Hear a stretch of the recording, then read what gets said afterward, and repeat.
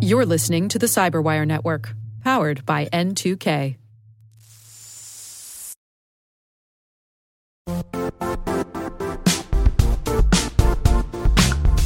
The IT world used to be simpler. You only had to secure and manage environments that you controlled. Then came new technologies and new ways to work. Now, employees, apps, and networks are everywhere. This means poor visibility, security gaps, and added risk. That's why Cloudflare created the first-ever connectivity cloud. Visit cloudflare.com to protect your business everywhere you do business.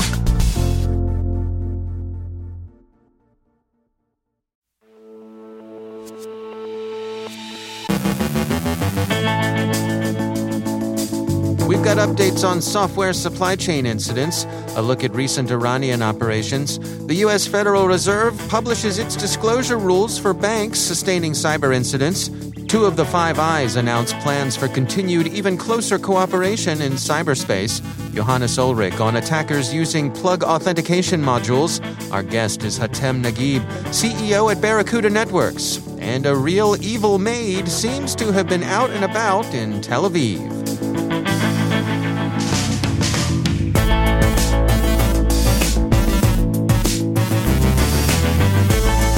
From the Cyberwire studios at Data Tribe, I'm Dave Bittner with your Cyberwire summary for Friday, November 19th, 2021.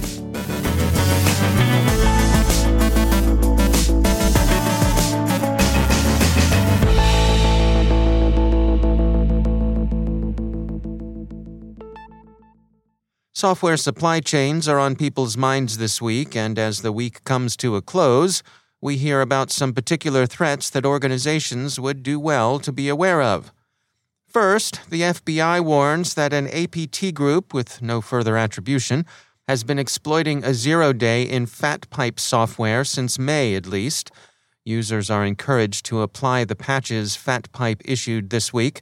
If the unnamed APT can gain access to FatPipe's router clustering and load balancing products, they can pivot from there to other targets where the primary interest lies. Second, JFrog's security team found another software supply chain threat, 11 Python libraries behaving badly, stealing Discord tokens, installing remote access shells, and so on. PyPy, the Python package index, has booted the libraries from their portal. JFrog doesn't think that all 11 libraries are the work of a single hand, as there are idiosyncratic differences in the coding that suggest various people at work. 2 of the troubling packages abused a relatively new technique, dependency coding, in which attacks register packages with names likely to be used within closed networks. In that case, the attacker's package might be pulled if the organization's packet came to be deleted while the dependency tree had yet to be updated. And third, in what amounts to a threat so much more extensive as to practically amount to a trend, the Microsoft Threat Intelligence Center, MSTIC, and the Microsoft Digital Security Unit, DSU, published a report yesterday in which they warn of a significant increase in Iran's targeting of the IT sector. Quote, Iranian threat actors are increasing attacks against IT services companies as a way to access their customers' networks. This activity is notable because targeting third parties has the potential to exploit more sensitive organizations by taking advantage of trust and access in a supply chain. Microsoft has observed multiple Iranian threat actors targeting the IT services sector in attacks that aim to steal sign-in credentials belonging to downstream customer networks to enable further attacks. The Microsoft Threat Intelligence Center and Digital Security Unit assess this is part of a broader espionage objective to compromise organizations of interest to the Iranian regime. End quote. One of the more interesting features of this push is that it's adding targets to Iran's program that hitherto haven't figured significantly in Tehran's intelligence strategy. While some of the countries being targeted are in fact important and traditional rivals of Iran, notably Israel and the United Arab Emirates, others aren't. India, for example, hadn't been of significant interest to Iran's intelligence services until this past summer, but it clearly is now. That's not because of any burgeoning tension or regional rivalry. but simply because India has become an important global IT hub. If you can compromise IT services in India, you have a good chance of being able to pivot to targets of real immediate interest that may have Indian IT services in their own supply chains. Much of the activity aims at credential theft in the interest of further downstream compromise, which is where the real interest lies. Microsoft, we note in passing disclosure, is a CyberWire sponsor. The report on Iranian operations against software supply chains comes at a moment of heightened awareness of Tehran's cyber capabilities. The U.S. Justice Department yesterday unsealed an indictment of two Iranian nationals, Musa Kazemi and Sajjad Kashian, on charges connected with disinformation operations the two men, both of whom work for an Iranian contractor, ran during the last U.S. election cycle. The Justice Department announcement said, in part, quote, "As alleged, Kazemi and Kashian were part of a coordinated conspiracy in which Iranian hackers sought to undermine faith and confidence in the U.S. presidential elections. Working with others, Kazemi and Kashian accessed voter information from at least one state's voters' database, threatened U.S. voters via email, and even disseminated a fictitious video that purported to depict actors fabricating overseas ballots." End quote. Both men are, of course, not in custody, but as Justice observes, they'll spend their days looking over their shoulders and carefully planning international travel to avoid countries that have extradition agreements with the U.S. In any case, Iran is becoming an adversary the U.S. and others are taking more seriously in cyberspace. Mandiant CEO Kevin Mandia gave CNBC a particularly gloomy assessment yesterday afternoon. He said, quote, "They're operating with efficiency. They're operating with malware that can be updated," adding that they have a framework where they can update their malware super fast, so they can be very efficient, leapfrogging our defenses as they learn. End quote. Yesterday afternoon, the U.S. Federal Reserve issued its long-anticipated final rule on computer incident disclosures. Effective May 1, 2022, banks will have 36 hours to notify regulators that they've sustained an incident that has materially affected or are reasonably likely to materially affect the viability of a banking organization's operations, its ability to deliver banking products and services, or the stability of the financial sector. Banks are also required to notify customers as soon as possible of any incident likely to affect services for 4 or more hours. GCHQ and U.S. Cyber Command have reaffirmed the long-standing Anglo-American commitment to cooperative cyber operations. Meetings at Fort Meade, Maryland, headquarters of both NSA and U.S. Cyber Command, included on the British side Director GCHQ Sir Jeremy Fleming and General Sir Patrick Sanders, Commander of UK Strategic Command, and on the U.S. side, General Paul Nakasone, Director of the U.S. National Security Agency and Commander of U.S. Cyber Command. The leaders issued a joint statement with a short set of talking points. Quote, "As like-minded allies for 2 centuries, the United Kingdom and the United States share a close and enduring relationship. Our 2 nations today face strategic threats in an interconnected digital world that seems to undermine our shared principles, norms, and values. We agree that strategic engagement in cyberspace is crucial to defending our way of life by addressing these evolving threats with a full range of capabilities. To carry this out, we will continue to adapt, innovate, partner, and succeed against evolving threats in cyberspace. We will achieve this by planning enduring combined cyberspace operations that enable a collective defense and deterrence and impose consequences on our common adversaries who conduct malicious cyber activity.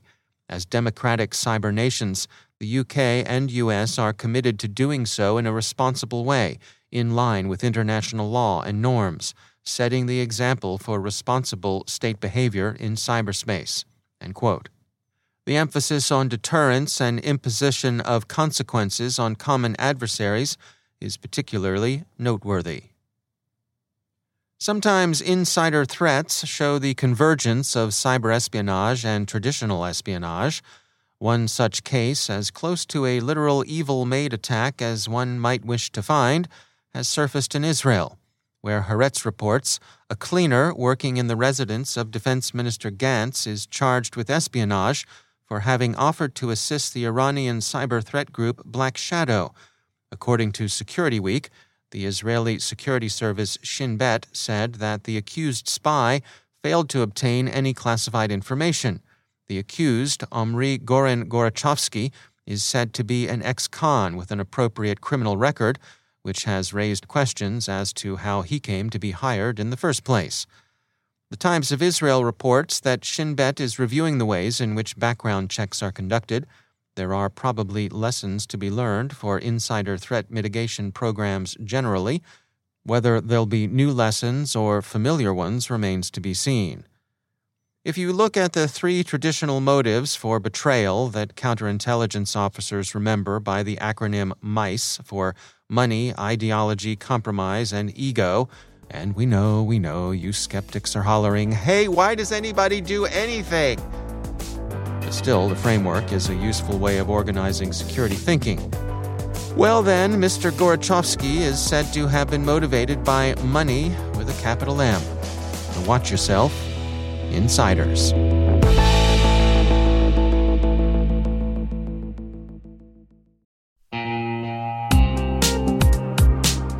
Managing the requirements for modern security programs is increasingly challenging and time-consuming.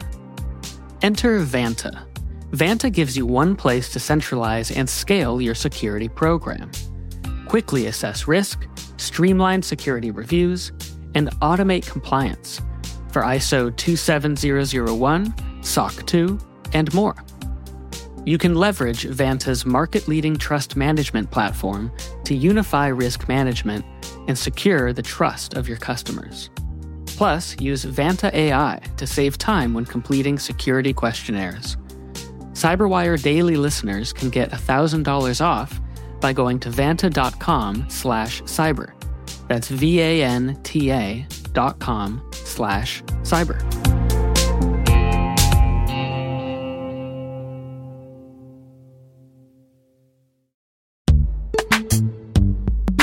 In the dynamic world of enterprise security, identity architects and IT leaders face a major challenge. Growth by repeated acquisitions multiplies the complexity of everything. Multiple IDPs, MFA providers, policy engines that all need to coexist. This can lead to fragmented user identities and policies that create security vulnerabilities and add access friction. Strata Identity solves this. Now you can decommission unneeded IDPs and consolidate the ones you'd like to keep without rewriting apps or disrupting users, engineers, and app owners. Plus, Strata's modular architecture makes it easy to integrate with any identity provider without manual maintenance and coding. Join the ranks of cybersecurity leaders using identity orchestration. Visit strata.io/cyberwire, share your top identity security priorities, and receive a pair of complimentary AirPods Pro. Offer valid for organizations with over 5,000 employees. Step into a new era of identity management at strata.io/cyberwire.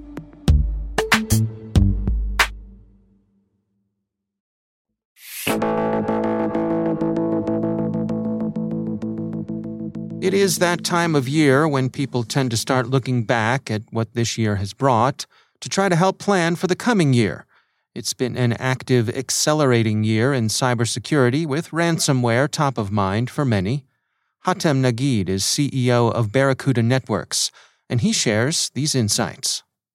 On the ransomware side, we've definitely seen the evolution of that attack, both in its level of sophistication and I think in the scale with which it's being leveraged. It's interesting, I think from a lot of our customers' perspective, they think, and I think they have a frame of reference about the type of attacks that occur, that it's, an individual hacker or somebody going in to try and create the malfeasance that occurs within their environment. And what we've clearly seen is the growth of these almost corporate criminal gangs now that have been leveraging and weaponizing the capabilities to deliver ransomware as a service. And I think they've clearly taken advantage of what I would say is, at some level, digital transformation, at other levels, a significant amount of transformation change that's occurred at the customer base with COVID. People having to work from home, moving to cloud for many capabilities, and already stretched security organizations have to take more on in order to protect the important assets that they manage for their customers. And so with that, we've seen an increase in the number of attacks. We've seen an increase in the size and amount of ransomware asks that are coming in. And I think what we've also seen is a much broader number of targets being pursued by this that has really, I think, surprised, unfortunately, some of these customers, but by and large has been kind of the soft underbelly now starting to be taken advantage of by these criminal operations.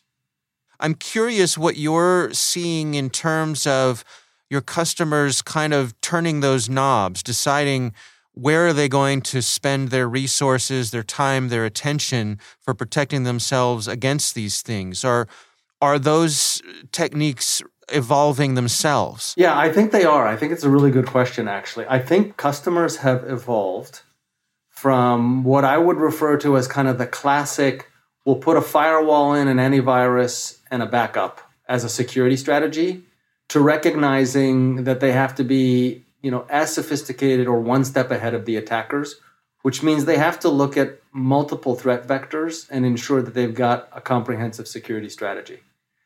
What that's typically meant for them is to look at technologies that allow them to put security closer to what would be referred to as the edge. And I mean edge not just from an infrastructure perspective, but from the device, the person, and the application and where it resides.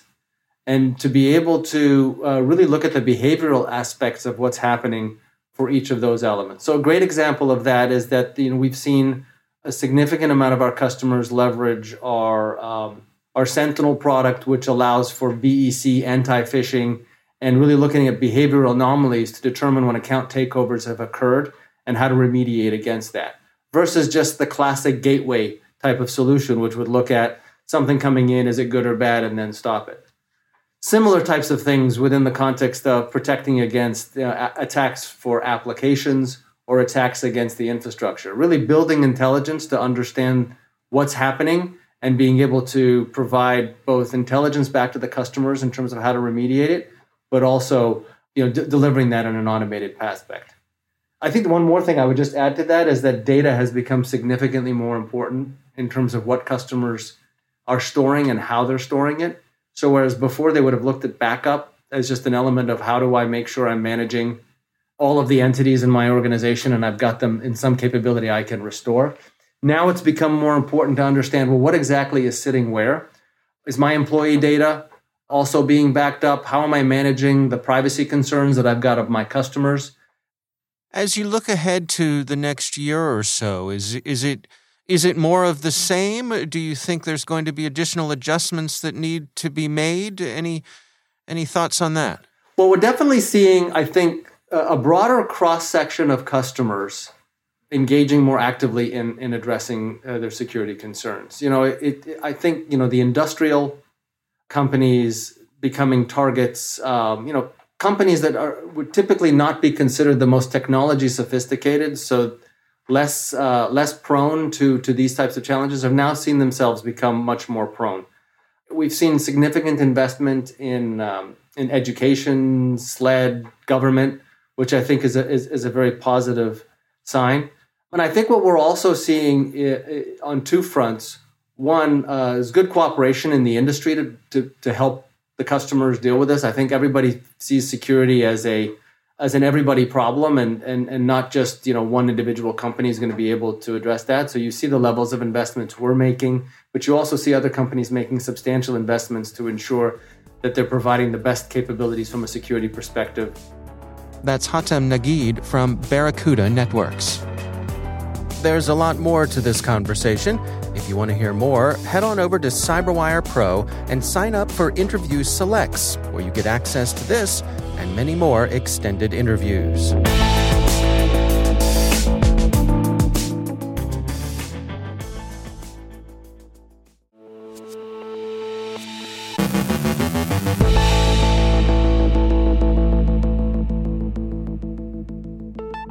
And joining me once again is Johannes Ulrich. He's the Dean of Research at the SANS Technology Institute and also the host of the ISC Stormcast podcast.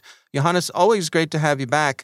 I wanted to check in with you today about attackers who are abusing PAM, that is pluggable authentication modules. What can you share with us today?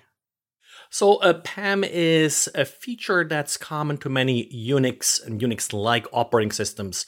Mac OS, for example, uses it, and it allows you to configure what kind of authentications you accept, for example, to log into a system, to become an administrator. So it's very flexible in that form. It allows for things like multi-factor authentication to be implemented very easily, or support for specific hardware like YubiKeys. The problem, of course, with flexibility is with a lot of flexibility comes a lot of responsibility and risk. Attackers sometimes use this flexibility against you in order to gain persistent access to systems. And so what are they doing here? So in this case, they essentially reconfigure this PAM system. They either add additional modules that'll give them access. So if they are coming from a particular IP address, if they're coming with a particular client, they're just provided access without asking for credentials. But probably more sinister, there is a special PAM module called PAM Steal. And well, Steal, it's going to steal stuff. It's going to steal your credentials. Of course, these modules have access to the username and password that you typed in. And as a result, this module would just take this username and password and save it to a simple text file for the attacker then to retrieve later. And so what are your recommendations here, both for not getting yourself infected in the first place, but then mitigation as well? Yeah, so in general, of course, this is something that an attacker needs to have administrative or root access to a system in the first place in order to manipulate this. But if that happens, then file monitoring is absolutely important here. So check these files with some kind of file integrity tool to make sure that nobody is modifying these configurations. Luckily, those files are very static, so it's not one of those set of files that gets updated all the time. It's relatively easy to configure a file integrity tool to monitor these files. All right. Well, Johannes Ulrich, thanks so much for joining us. Thank you.